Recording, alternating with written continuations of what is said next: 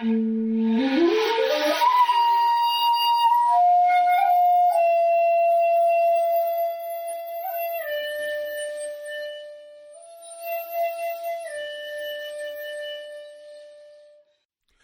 to the Zen of Everything, a Zen take on life, love, laughter, and everything else. With Jundo Cohen, a real Zen master. That's me. And Kirk McElhearn, that's me, a guy who knows a bit about Zen.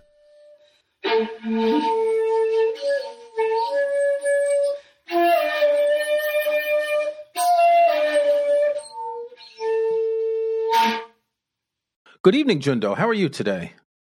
Well, 1 second. I'm just finishing this chapter. It's really good. Chapter? What are you reading, like Dogen or something? No. Stephen King. Oh, really? It's The Shining, which, by the way, is the perfect book for all of us who are shut into our houses these days. You know, all work, no play makes Jack a dull boy. Well, yeah, but The Shining? I mean, come on, Jundo. You're a Roshi. As for me, I just got a whole bunch of new Zen books. I got a book of Dogen, and I got a big book of sutras, and I got a book of koans. Oh, no. Burn them. What? Right away. What? Right in your living room. Well, not in your living room. Go outside and burn them. Because our Zen way, you know, is a special transmission outside the scriptures, not depending on words and letters. The more you read, the less you know. I'm just fooling with you. It's not. Oh, yeah. I guess that's a mistake. And I'm looking at you on Skype. I see the bookcase behind you. But then again, you're in a position where you need to read all this stuff and understand it to teach other people.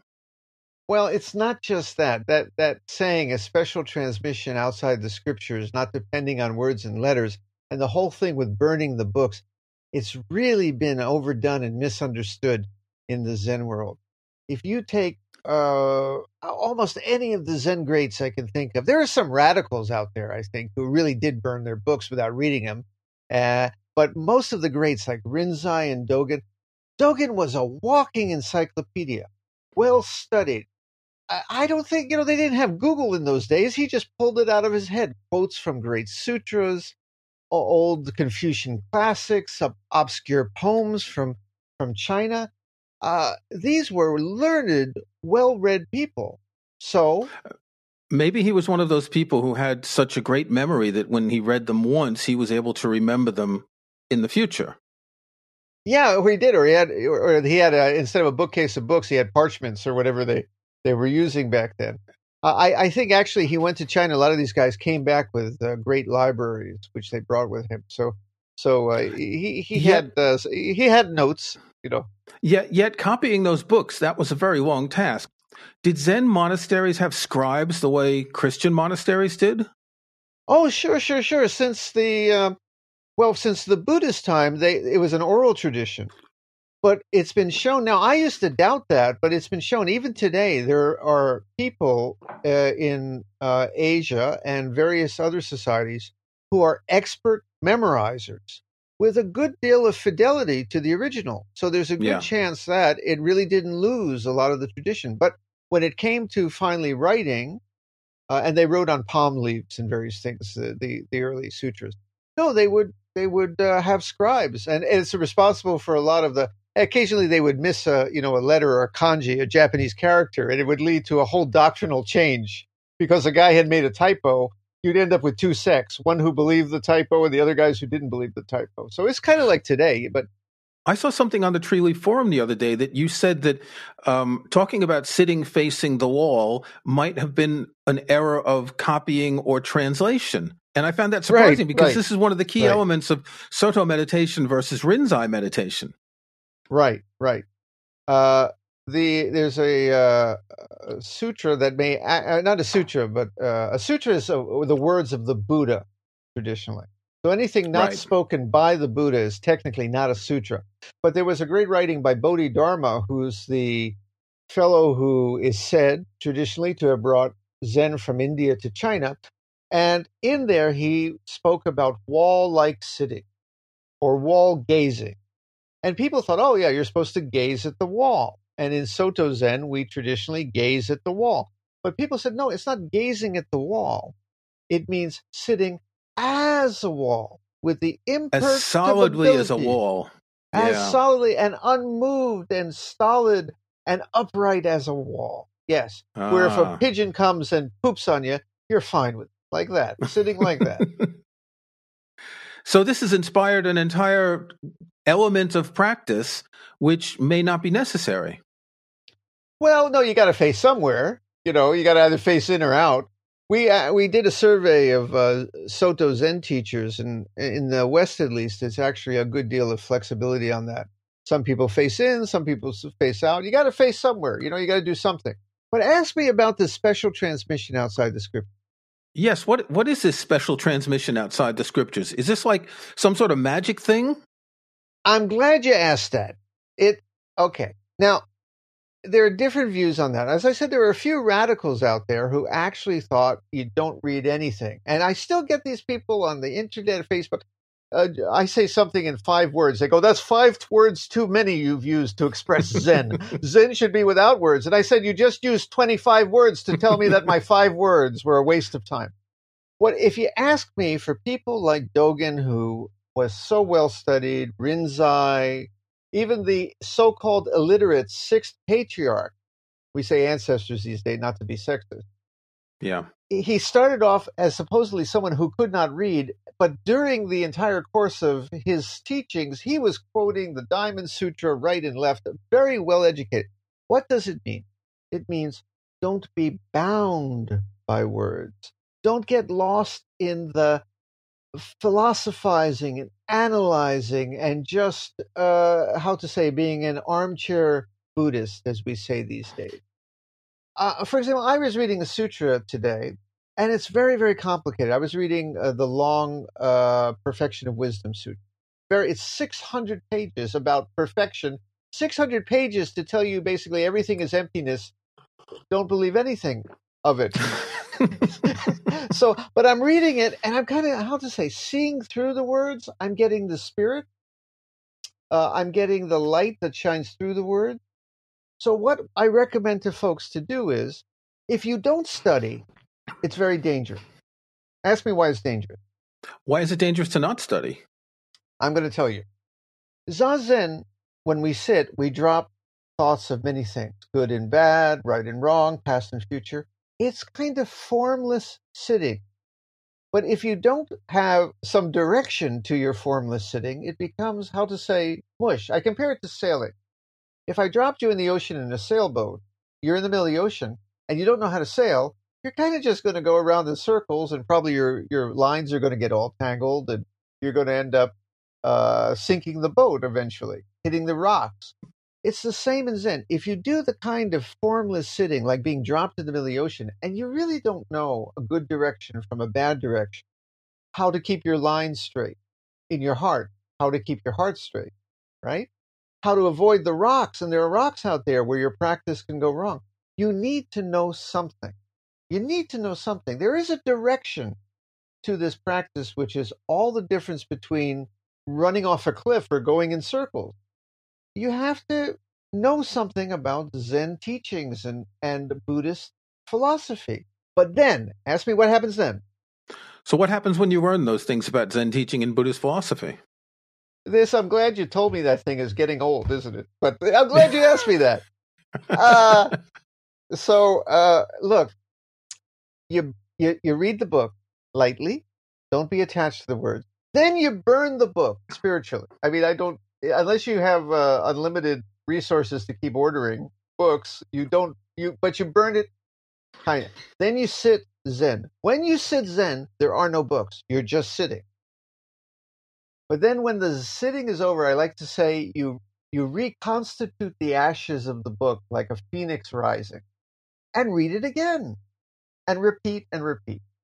That's what a special transmission outside the scriptures, not depending on words and letters, means to me. Traditionally, though, Buddhist monks in monasteries, they might not have been literate and they might not have been able to read anything, but they would have gotten all this through teachings from their roshis, correct?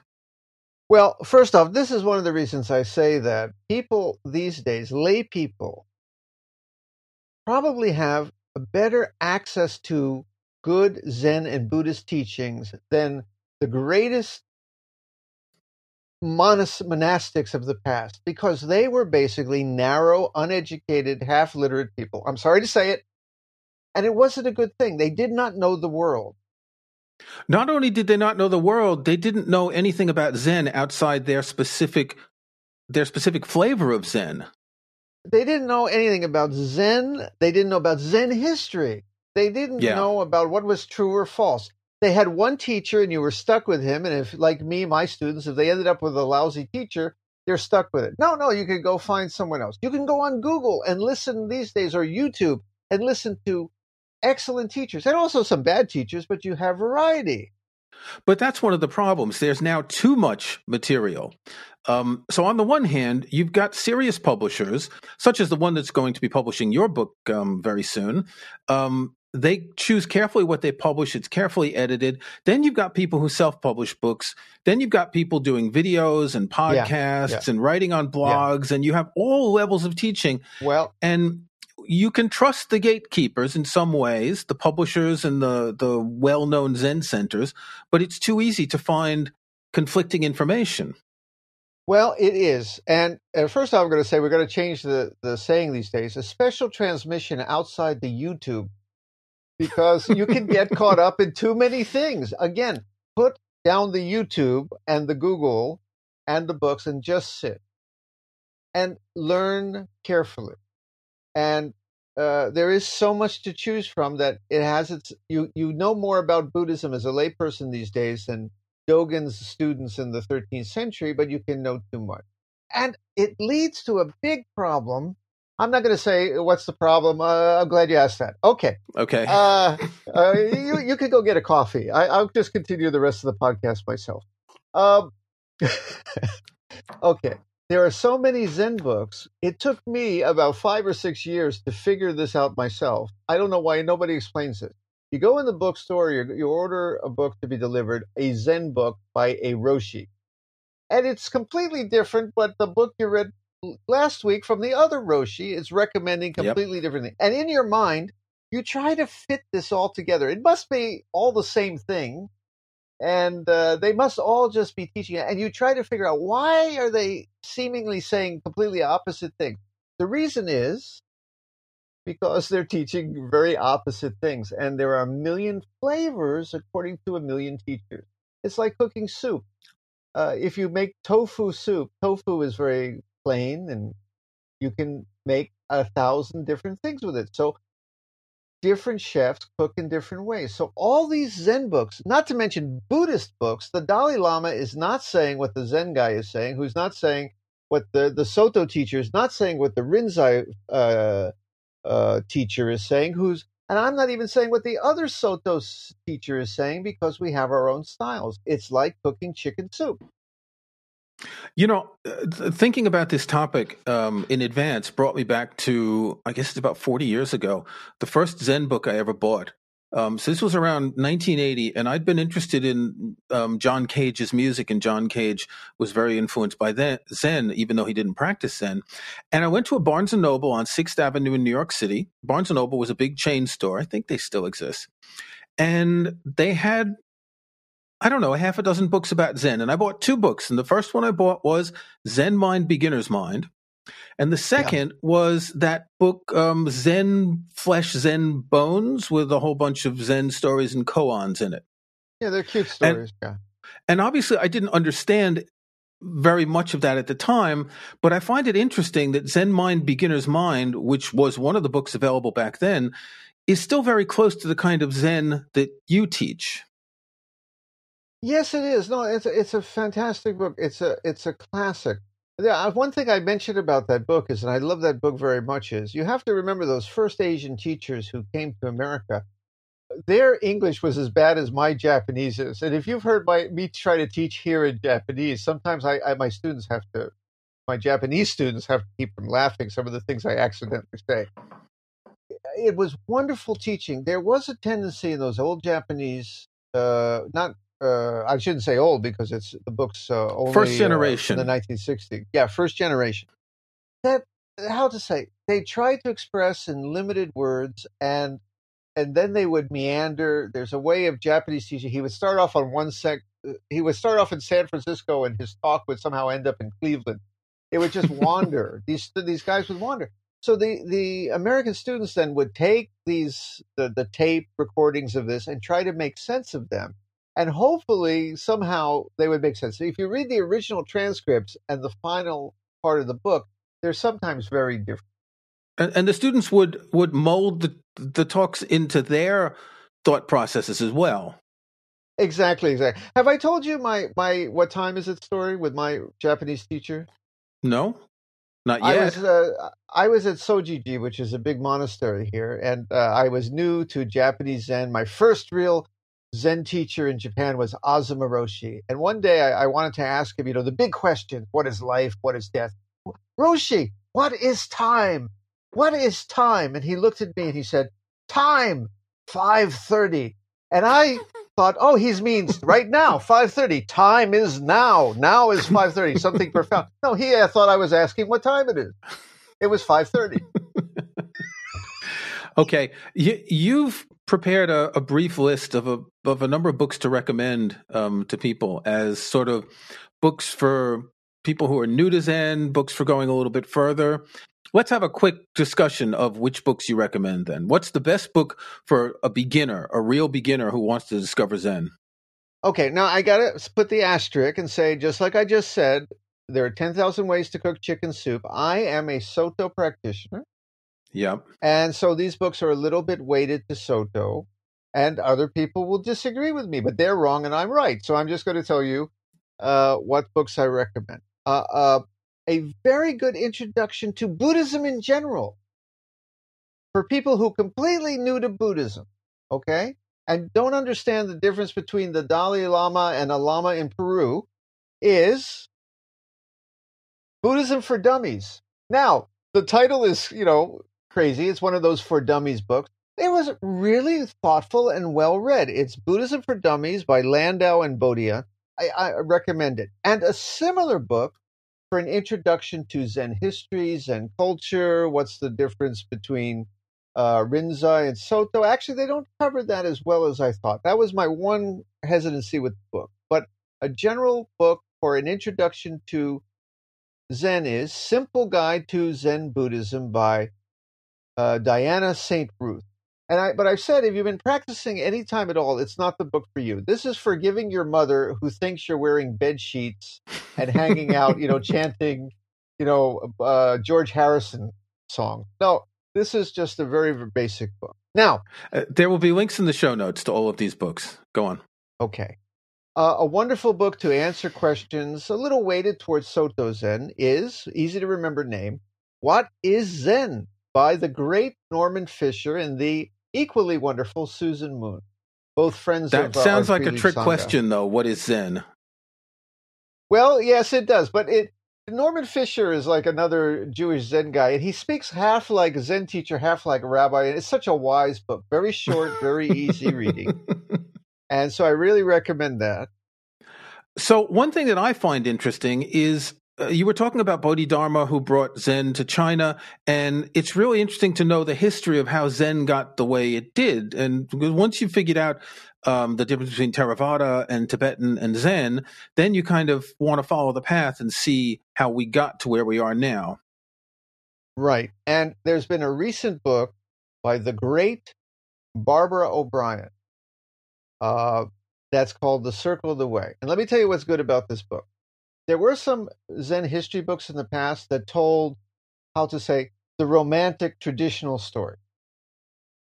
That some of it's true and some of it's not, but the old histories didn't really make a distinction. If it was a legend, it was true, like that. D.T. Suzuki used to tell stories like that. Anything in his book was what actually happened. And now we know that's probably not what happened. But yet, you don't want to make the scholar's mistake of losing the real import and meaning and symbolism of the legend. Barbara does a great job. She's honest and says, this story's true, this story is probably not true, but look at the real significance of what's being said here. It's a wonderful, short, easy-to-read book, probably not for the beginner, but after you've been doing this for a while and you want to know something of the real history of how we got here, The Circle of the Way. Yeah, it's an enjoyable book. It just came out late last year, and I read it, and it was a very good read because it did clear up a lot of misconceptions I had had. What about all those books that came out in the early days, like Alan Watts and D.T. Suzuki and all those guys? I remember reading one or two of those, but I kind of get the feeling now that they're products of their time. That's right. Now, and I get jumped on this all the time whenever I criticize these books. But I'm going to tell you my least favorite Zen book, and also I still love Alan Watts and Suzuki, but let me tell you a little the problem with those books. Firstly, my least favorite Zen book is not that it's not a sincere effort, and not that it didn't stimulate people to get interested in Zen. It's just really misleading for a lot of us, especially on the Soto side. That's the 3 Pillars of Zen. I read this one early on, a couple of years after the Zen Mind, Beginner's Mind, and here was this thing where people were sweating through Zazen, and they were fighting to resolve these koans, and it just seemed to be in total contradiction to everything that I had read previously. It sounded like it wasn't letting things go. It sounded like it was fighting to get someplace. Right, and then you'd have a big booming Kensho opening experience, and everything would be clear and with a rainbow and doves and glitter in the sky. Yeah, the book was written by teachers from the Yasutani Harada lineage, which is a wonderful lineage. I don't mean to criticize it, but it's a particular flavor of chicken soup cooking, where they've emphasized this intense practice in these big opening Kensho experiences, and it just doesn't apply to a lot of us. Soto, how to say, is we also we become the universe, but we slip in the back door, Jack. We kind of slide in there easy. By not making the big booming. Sometimes we're intense too, but it's not that push for the great opening experience like that. So I criticize the 3 Pillars of Zen. And what about Alan Watts and D.T. Suzuki? Yeah, Alan what about Watts them? Is brilliant. Alan Watts is brilliant, entertaining, charming. Of course, he didn't really practice Zen. Yeah. And back in the 50s and 60s, when he gave his talks, it's surprising they didn't know so much about our history, about our doctrine. So he says a lot of things that are brilliant, eye-opening, stunning, and also a lot of stuff that's just wrong and dumb. Yeah. So you got to take it with a grain of salt. D.T. Suzuki was also on the Rinzai side. And kind of, for Soto people, he doesn't cover a lot of what Soto Zen is about. And he also was a guy who would tell these romantic stories as if they're always true. And he was very analytical. And he's brilliant to read, but it is very dated, too, from that time. So you got to take those two, Watts and Suzuki, and the 3 Pillars of Zen, take them all with a grain of salt. Okay. So what about a good book for practitioners that are in our lineage of Soto Zen? You mean the right and true only lineage? Yes, the one true lineage of Zen. And not only within Soto, of course, the lineage that is derived from homeless Koto Sawaki and his student, which is the one and true way. Yes, the one and true orthodox way. Yes, this would be Uchiyama Roshi's Opening the Hand of Thought, which describes what we do in Zazen. We're all grabbing onto our thoughts and entangled with our thoughts. We simply open our palm and let the thoughts go their way, unentangled. That's the name of the meaning. It's a wonderful book, and it's the first book I recommend to people new to sitting Zazen. It's also a wonderful title. The concept there of opening the hand of thought says so much. Yeah, that's it.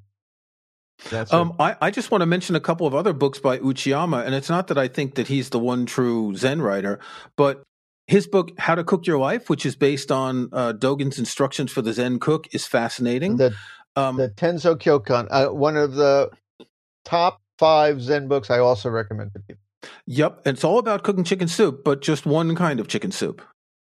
And it's not only about cooking, it's for working. It's about your job. It is about anything you must do in life. It's a lesson in living. Yes. And he's also involved, I guess he wrote these commentaries to the texts of Homeless Kodo or Kodo Sayaki. So there's this book, Zen Teaching of Homeless Kodo, that is also a really good book. with the proviso, it's a little bit in that wandering. The English wasn't so good. You got to take it a little grain of salt. Even though he's part of my team, I'm going to say that honestly. That book is, you got to see the language issues there too. Okay, so how about one book about Dogen? Because one of the problems of reading the Shobogenzo, and you've said many times, is it's extremely complicated. What's the best way to approach Dogen's writing itself? Well, even though I have written a book about approaching Dogen's writing itself, which I will mention in a second, the classic is, of course, Okumura Roshi's Realizing Genjo Koan. Genjo Koan is one of Dogen's most famous writings, and it's considered the doorway to Dogen's other writings. So Okumura Roshi, Realizing Genjo Koan, is a wonderful introduction to Dogen. Okay, now you said that you've written a book. What's this about? Oh, yes, I have. And it's been banned. It's banned in Boston by some people. Really? Already I'm creating a wave. So it's the Zen Master's Dance. I want to thank you, the great Kirk McElhern, for your first editing on that. But it's coming out in October, and it's already been banned in some quarters. You're not kidding that it was banned in Boston. There are a couple of, mostly run by Westerners, but shall we consider them more conservative or orthodox? A lot of Tibetan folks who did not like my reputation for not denying rebirth, but being a little open-mindedly skeptical. And also saying that, like I've said in this netcast, a lot of our legends may not be as true historically as we once thought they were. And they think I'm ruining the youth. Like Socrates. I'm ruining the youth. I'm ruining Buddhism. So I have been told on one website, a student of mine tried to mention the book and quote from the book, and they deleted my name. They deleted his quotes from the book and told him that if he mentions the book again, he will be kicked off the site. Wow. It's a good book. It has to be good if you get banned. It has to be good. Okay. Okay, well, that's a lot of reading. I think you're going to go back to your Stephen King. Is that it, now that we're finished? Yes. I've seen the movie, but the book's much better. It is. Okay, well... Can I say something? When you practice Zen long enough, any book, even the side of a tube of toothpaste, is Zen. Because it's all about life. It's all about the universe. And Zen is about everything. Zen of everything. We should call this podcast Zen of Everything, shouldn't we? That's a great idea. Okay, until next time, Jundo. Yeah, keep up the good reading and sitting. If you enjoyed this podcast, please subscribe in iTunes or in your favorite podcast app. Please give us a rating, tell your friends. You can check out past episodes at our website zen-of-everything.com. And if you want Jundo to answer your questions, send us an email at podcast@zen-of-everything.com. Thanks for listening.